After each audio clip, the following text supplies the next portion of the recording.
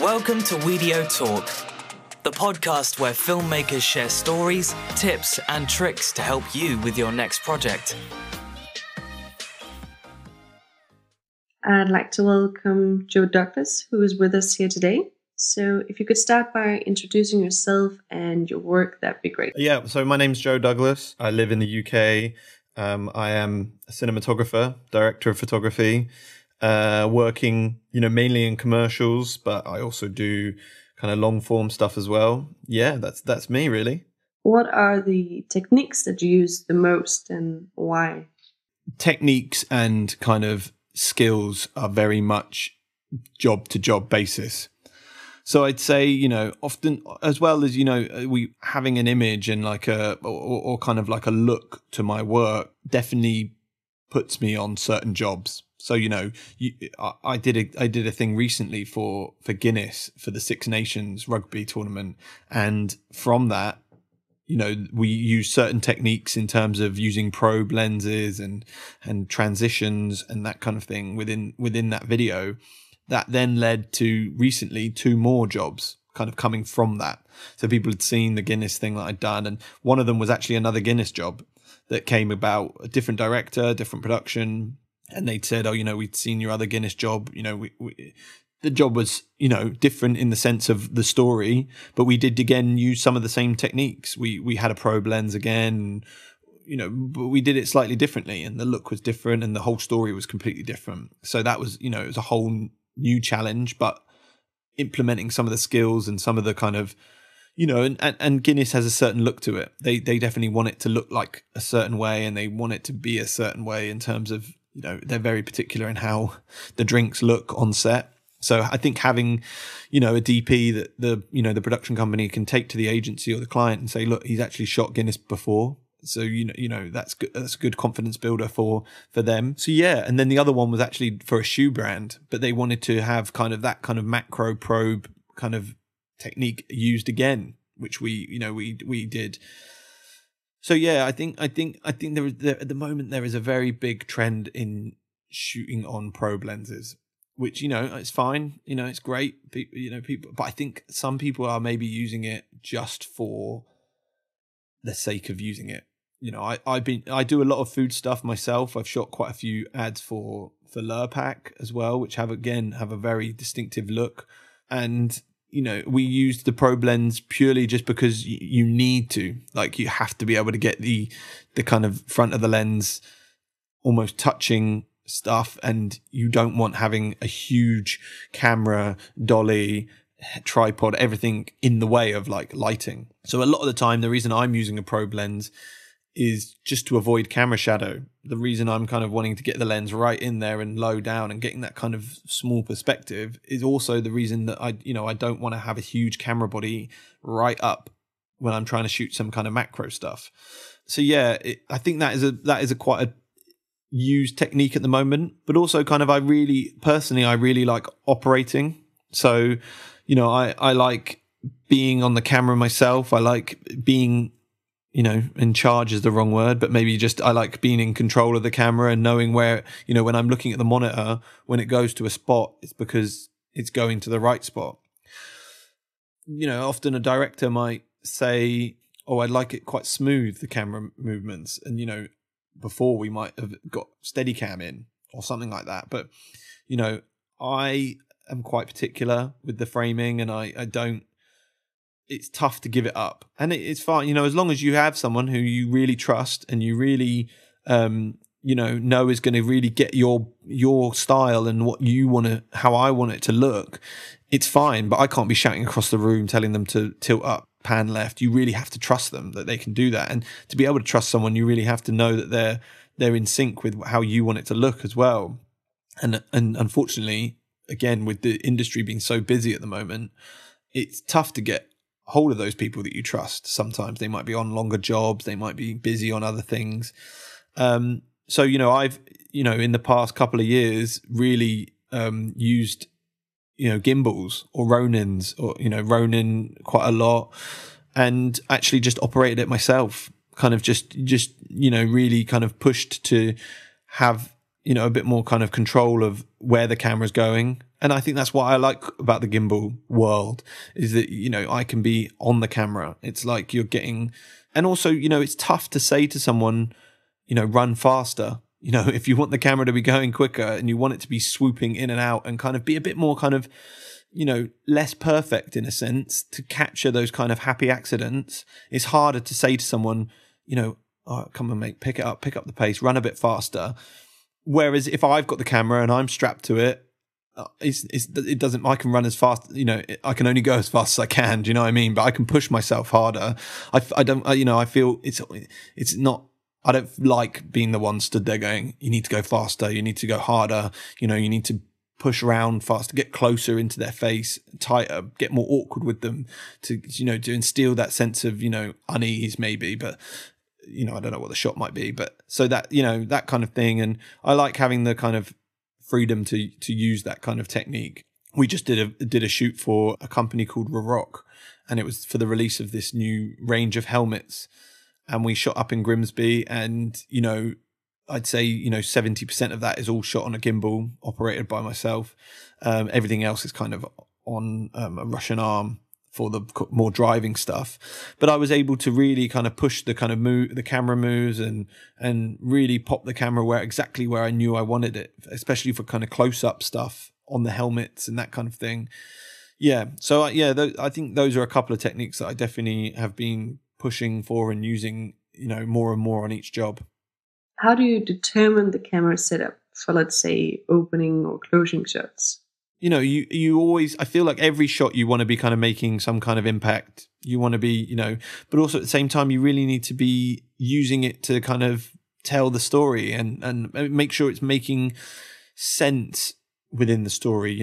Often you want to kind of, you might need to start on a wide to, establish exactly where you are, kind of show some geography for the room or for the exterior location. But then again, part of the story might be that you want to keep it slightly more ambiguous and not really know where that character is. So you want to start in tight and kind of on a hand or that kind of thing. And, I think it's always about kind of, you can use lighting and you can use the camera moves just to really kind of pick out exactly what you're trying to say in that moment and what you're trying to kind of portray in that part of the, in part of that film.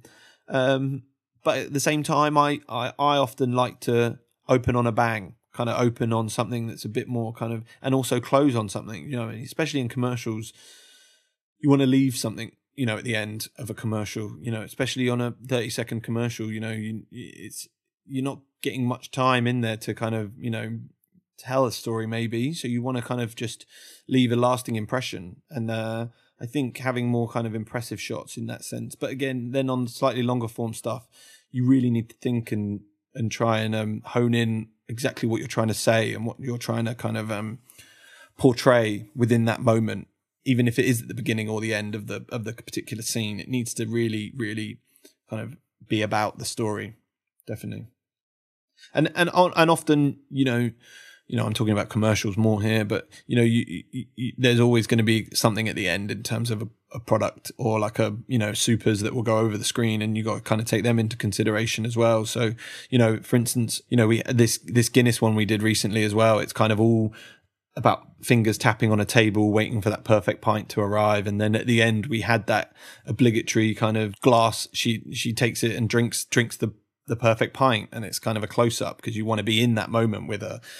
If you're wide, kind of showing the rest of where she was, you're not really in the moment that she's enjoying the pint. And 99% of the time as well on a commercial, you're going to end on like a pack shot or something like that. Showing the product. So often ending a commercial, you're on that pack shot, and it needs to be selling, what you're doing at the end of the day, as much as you want to have, a gorgeous story within, you're selling a product or you're selling a service. So you need to sell that product, sell that service.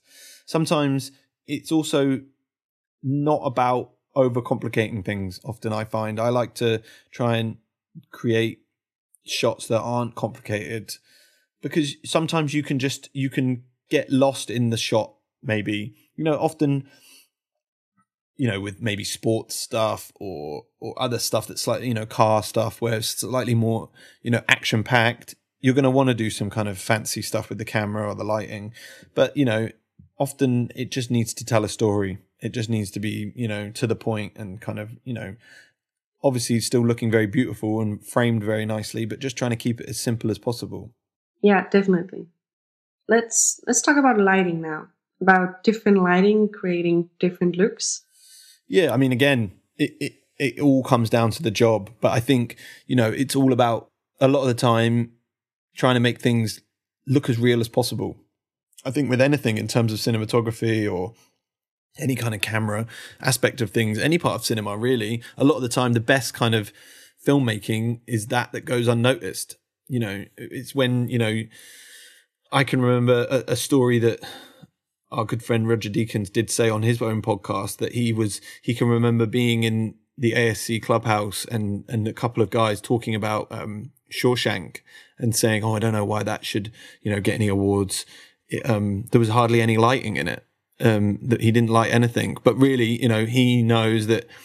I'm pretty sure the scene that he was talking about was in the kind of cafeteria, and he said that the gaffer had to get every single 12K HMI in the country. Basically, it was a new kind of compact 12K HMI, and I think he said they had about, I think it was something stupid like 40 or 50 of these HMIs outside the windows, and they had to actually get every single one they could get their hands on in the whole country. So obviously, it was very heavily lit, but it looked like it wasn't. It looked natural, and it looked, it didn't take away again from what the actors were doing. But then again, there are some scripts and some where you need to use the lighting to really elevate and kind of, make something slightly different. I recently watched that new series on HBO called Your Honor, which is, stars Bryan Cranston, and I think there's some really, really great lighting in there. But a lot of it as well is not it's not conventional. Do you know what I mean? It's very brave. Kind of, there's a couple of scenes in bars where there's a huge kind of, I think one of them is a very cyan-y kind of blue wash. You don't really know where it's coming from. A bar would probably never ever look like that. But it looks great. It looks, it looks really nice. And so, I think as long as it's not jarring and it doesn't look too out of place, but it's natural to a sense of elevated naturalism, then yeah, that's really, I think in terms of like lighting, I think it's good to, especially on commercials, you can always have quite a lot of fun, especially on music videos. You can always have a lot of fun. But again, it all just comes down to the script and the story. And there's no point me, trying to shoot something that's very naturalistic and almost kind of doco style, and then having like a big, huge red light coming through a window. It just doesn't make any sense. Do you know what I mean? You always need to make sure that whatever you're lighting and however you're lighting it really matches the kind of tone and nature of the script and the story that you're trying to tell.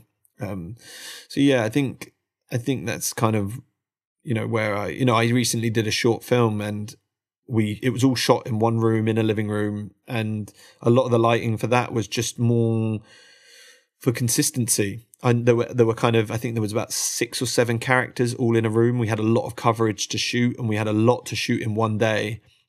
And I just wanted to make sure that I wasn't, having to relight every single angle. I wanted to make sure that the lighting was kind of nice and clean and clear for, I did have one head inside as well, kind of filling in, and a bit of negative inside of the room. But a lot of the light, we had this big set of bay windows, and I just flooded in, some very consistent daylight for the whole scene. I'm actually going to be shooting a job tomorrow again, where it's for the Rainforest Alliance, a charity, and we've got 4 scripts to shoot in a day. They are relatively small scripts, 15-second scripts each, but we've got a lot to do in one day, and I know that I'm not going to have, an hour on every shot to relight. So I've gone for broad strokes, just making sure that, again, it all comes down to making sure that what you're doing isn't impacting everyone else. I could demand to have 4 hours lighting in the morning and then an hour for every shot, but we wouldn't get the scripts. We wouldn't shoot everything we need. And, that's just going to, at the end of the day, there's no point having 3 beautifully lit shots when actually you need 8 or 9 to tell the story. So yeah, it's all just about making sure that your lighting and the techniques and the camera and everything that you're really doing is there to benefit the project more than anything, not to just benefit what the image looks like at the end of the day. You've got to make sure that there's a balance between, between perfection and completion. What about camera focus? How can that comply with the story or emphasize different parts of the story? I've got a very long-standing focus puller, Jeff Vine, who we've worked together for years and years. I actually was an assistant for him. And then as I started shooting, he started focus pulling for me.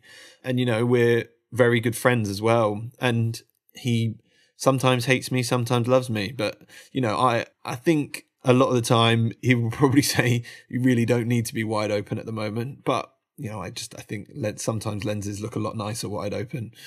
But yeah, I mean, it definitely does, again, definitely massively affects the image. Like I try not to shoot wide open all the time, but sometimes the devil inside me always gets out. Like for instance, if you're shooting a great location or a great kind of set build and you're on a close up and you're shooting at T1.3 and you everything else is complete mush in the background, then it's like you may as well just be shooting in front of a Colorama.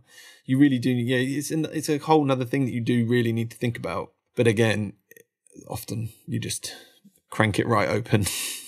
But yeah, definitely, I think, and also if you know that the shot's going to be, it needs to, if you're pushing in on someone or you're, a lot of the time I've learned now, if I'm going in for a super close up, i.e. like a kind of a insert or a pickup on something, a hand, a ring, or a note or something like that.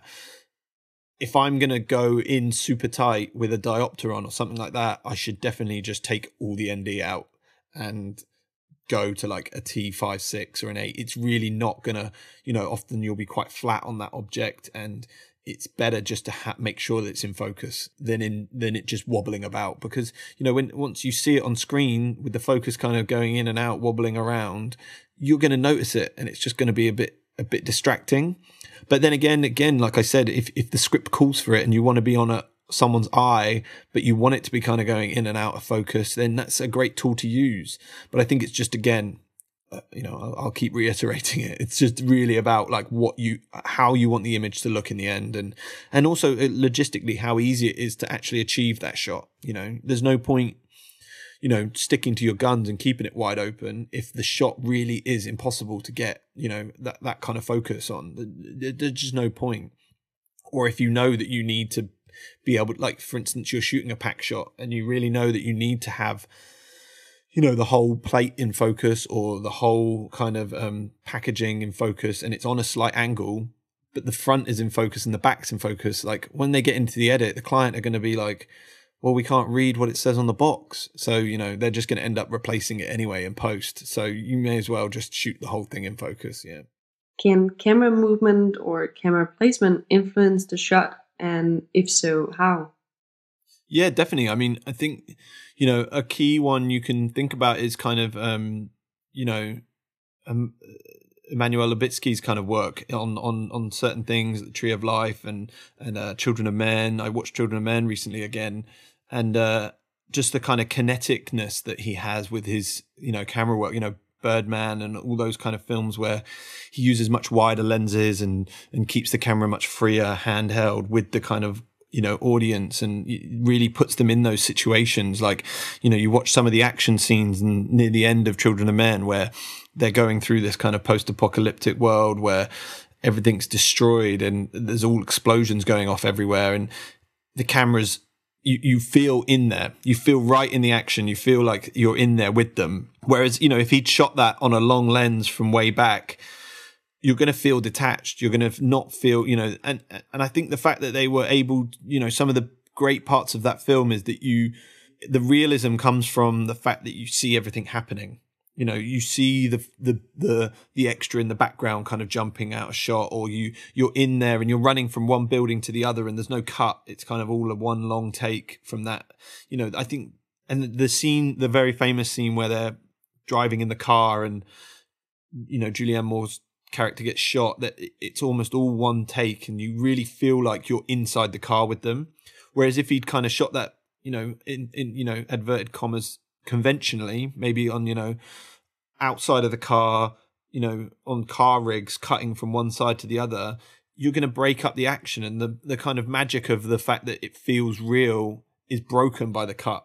Whereas, you know, you really feel like you're with those characters. Again, 1917 recently, you know, I think at first, like when I heard about them doing all this kind of one take, it felt to me a bit like a gimmick, maybe like it was going to be a gimmick film, you know, one of those, another film where there's some kind of different kind of they're just trying to do a camera thing. But you really, when you watch it, you really feel like you're on a journey with them. You really feel like you are with them, and you're going through this kind of passage of time. And, you know, there were definitely moments when I first ever watched it that I thought, oh, the camera would, you know, they're just about to cut. They're just about to cut, but it doesn't, and it sticks with them, and you really feel like you're experiencing that kind of, you know, like the journey with them as they go on that journey. So I think it is always 100% used for a reason. You know, that's the best kind of cinematography for me, is when you're not doing something just to, you know, do it. You know, but you know, again,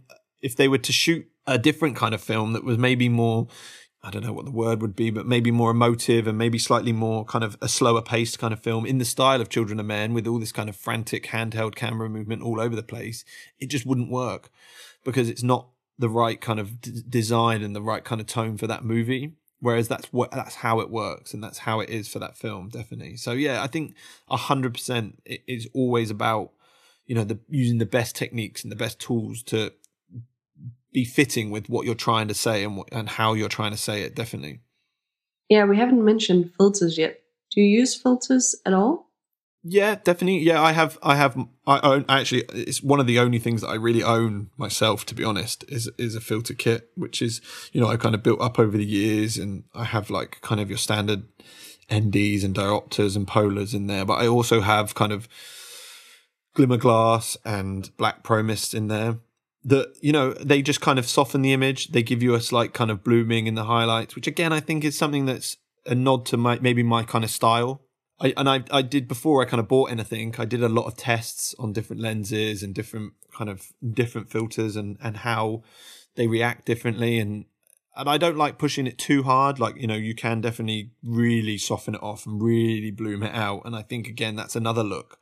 But I just like adding a subtle kind of slight hint of something. And I think it's more just again, like a force of habit. It just becomes like, I've got a kind of combo that I like kind of using, and it's just kind of what I do and put in now. And, you know, and sometimes I like to switch it up and experiment a little and see what different things look like. But recently I've loved putting in a polar just to kind of play around with the kind of reflections in areas and the kind of highlights and the shadows. You know, I feel like using a polar can really change an image like quite a lot. If you know, obviously you've got to compensate for the kind of stop loss that you get from it, but a lot of the time you can kind of tweak a highlight and soften off a highlight on a face maybe, or on a, you know, on a surface. If you're shooting kind of along a table, you could accentuate a highlight, or you can soften it back.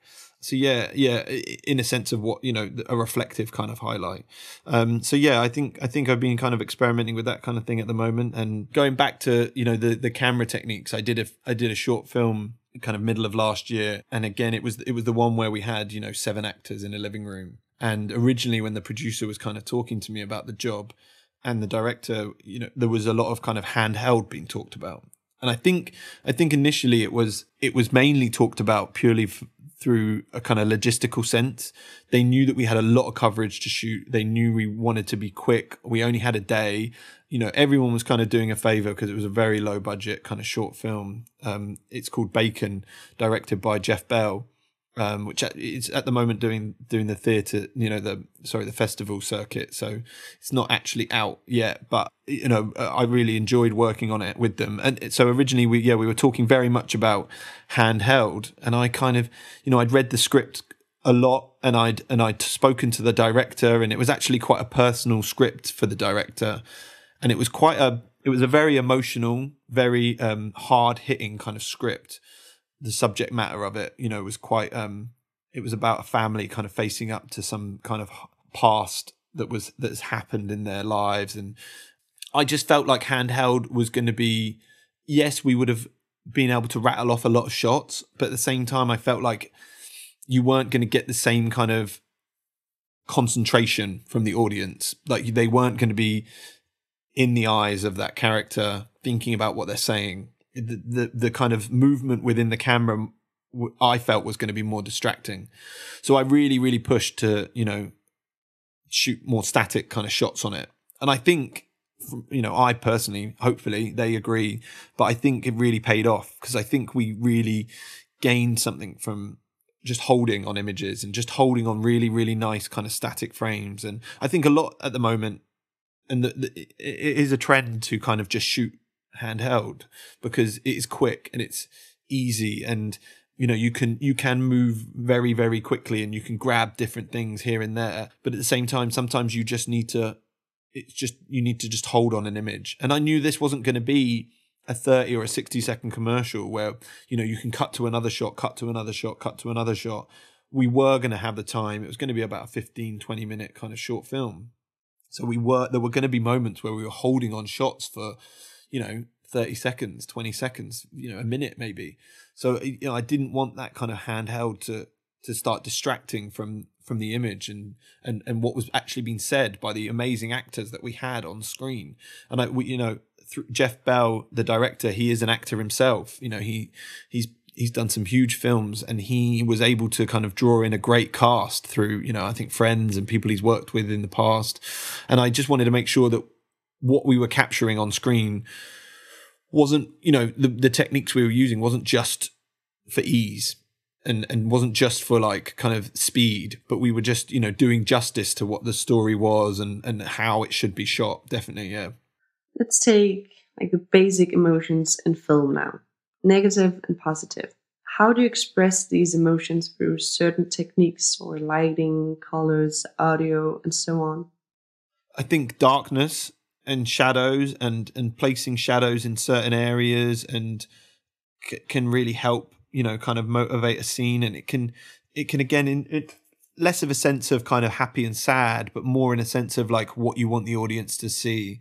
You can really use, I'm a big fan of drawing the audience's eye into a particular spot. So whether that's, a certain action or, just the eyes of the actor, I'm very keen and always quite pushing to maybe hopefully draw the audience's eye to a certain point of the screen. I don't want it to be wandering around the screen looking for where to look. You just want them, as soon as they look at that shot, they're looking straight at that point. So yeah, I think that's quite a good use of that. And I think again, it can also, like shadows and darkness can emote kind of like a darker kind of feeling to a scene and that kind of thing. And again, colors as well, definitely using certain colors and I mean, again, but you can kind of juxtapose things sometimes. Like for instance, on that short film that I did recently, we shot it in like a pink living room. It was all pink, and it was the sun. We had sun, kind of warm kind of sun, and we had warm skin tones happening. And it just, although what was being said and what was happening on screen was very, emotive and quite dark in parts of it, I think having a slightly more naturalistic, what people would conceive as being a living room, added a sense of realness and made it feel like someone was just, you were really watching a family in a living room going through something. Whereas if we'd kind of made it very dark and a shaft of light coming in here and a shaft of light in there, I feel like it might have taken away and been a lot more stylized. Whereas I wanted to just kind of shoot something that was slightly more real and something that was, could have been perceived as someone just looking at a living room with a family in it. Definitely. So yeah, I think that's what, you don't want to, you want to make sure that you're, a lot of the time, the cinematography is just hidden within the story, and it's not blaringly obvious. But obviously, again, if it was called for in the script, if it was this kind of hyper real, bright colors, LEDs, some flashing lights, that's what you can go for. Again, that again, like you said, that kind of can emote happiness within a scene. Do you know what I mean? And make it feel a lot more vibrant. Yeah. Now, very vague question, but let's hear your view. Any tips on how you can create a great story through different techniques? How to be different? Nowadays in cinema and TV, I think it's just about being brave. and just, you know, trying to do something that maybe is slightly outside the box, yes, but at the same time looks great. Do you know what I mean? Like, my favorite kind of TV shows that I watch are always where the cinematography is quite brave and quite bold and quite strong in a sense, but again matches what's going on. Like recently, like I said, I watched Your Honor, and that had some great cinematography in it. Really kind of bold framing and, you know, slightly skew with framing, but, you know, long shots that just, you know, that linger on a scene, not cutting. And then, you know, and then with the lighting in that show, there's lots of, you know, really kind of, there's a scene where Bryan Cranston character, who's a judge, is stood with his friend who is running to be mayor, and they're in a back room of a barbershop, and it looks like, you know, I'm pretty sure all that was lighting them was this single window, and the shots looking at the window as well, and they're virtually silhouetted within this window, and the scene plays out like that. And, you know, 10, 15 years ago, it just wouldn't have even been acceptable in TV. Do you know what I mean? You probably would have been fired if you were showing, you know, the execs that kind of footage. Do you know what I mean? Or something like that on BBC just wouldn't have, you know, obviously this isn't a BBC show, but, you know, I think now on the BBC and on ITV, they're the two main channels in England, and Channel 4, you know, they're getting a lot more brave, and they're allowing people to really express themselves. There was a show a while back that is now on Netflix, and it was actually on ITV. I think it was called White House Farm, which was a drama, a short kind of mini-series drama about a true story about a family that experiences a dreadful murder within their farm. Yeah, I think I watched that, and I thought, you know, for ITV, which were, you know, again, one of the kind of conventional, very safe, maybe kind of channels, this was something that was really kind of out, you know, slightly out there. Like the cinematography looked great. It was, you know, they were definitely experimenting with different kind of framing and lighting. And I think as well, kind of color grading has come a long way since, you know, in the past year or two with TV, and, you know, people are getting much braver in terms of, you know, pushing for a grade that is much more maybe commercial in a sense. Do you know what I mean? Something, or feature-esque. And I think, again, that just comes down to the availability of kind of, you know, new school kind of colorists that are really kind of trying to push the grade and not just kind of go with your safe bet and do a blanket kind of grade across the whole thing, but really thinking about the story and the imagery and really pushing the imagery to a point. You know, I think when End of the World did come out on Netflix, it was again something that, you know, I know that they graded that at Cheat, which is a very primarily it's a color house in London that is very predominantly, what was at the time very predominantly commercial and music videos. But, you know, they used them because I think the DP, Justin Brown, had a very good connection with them, and they did something completely different. Do you know what I mean? Something that wasn't, you know, usual, and it stood out. It was something that, a series that really stood out. So yeah, I think that's those are the kind of things that really are helping push the mediums in a different direction. Great. Thank you so much for taking the time to do this. It was a pleasure. Great. Yeah, I really enjoyed it. Thank you so much. Thank you. Cheers. Appreciate it. For the latest filmmaking advice, visit blog.wedio.com or subscribe to the Wedio Talk podcast. Thanks for listening. We look forward to seeing you next time.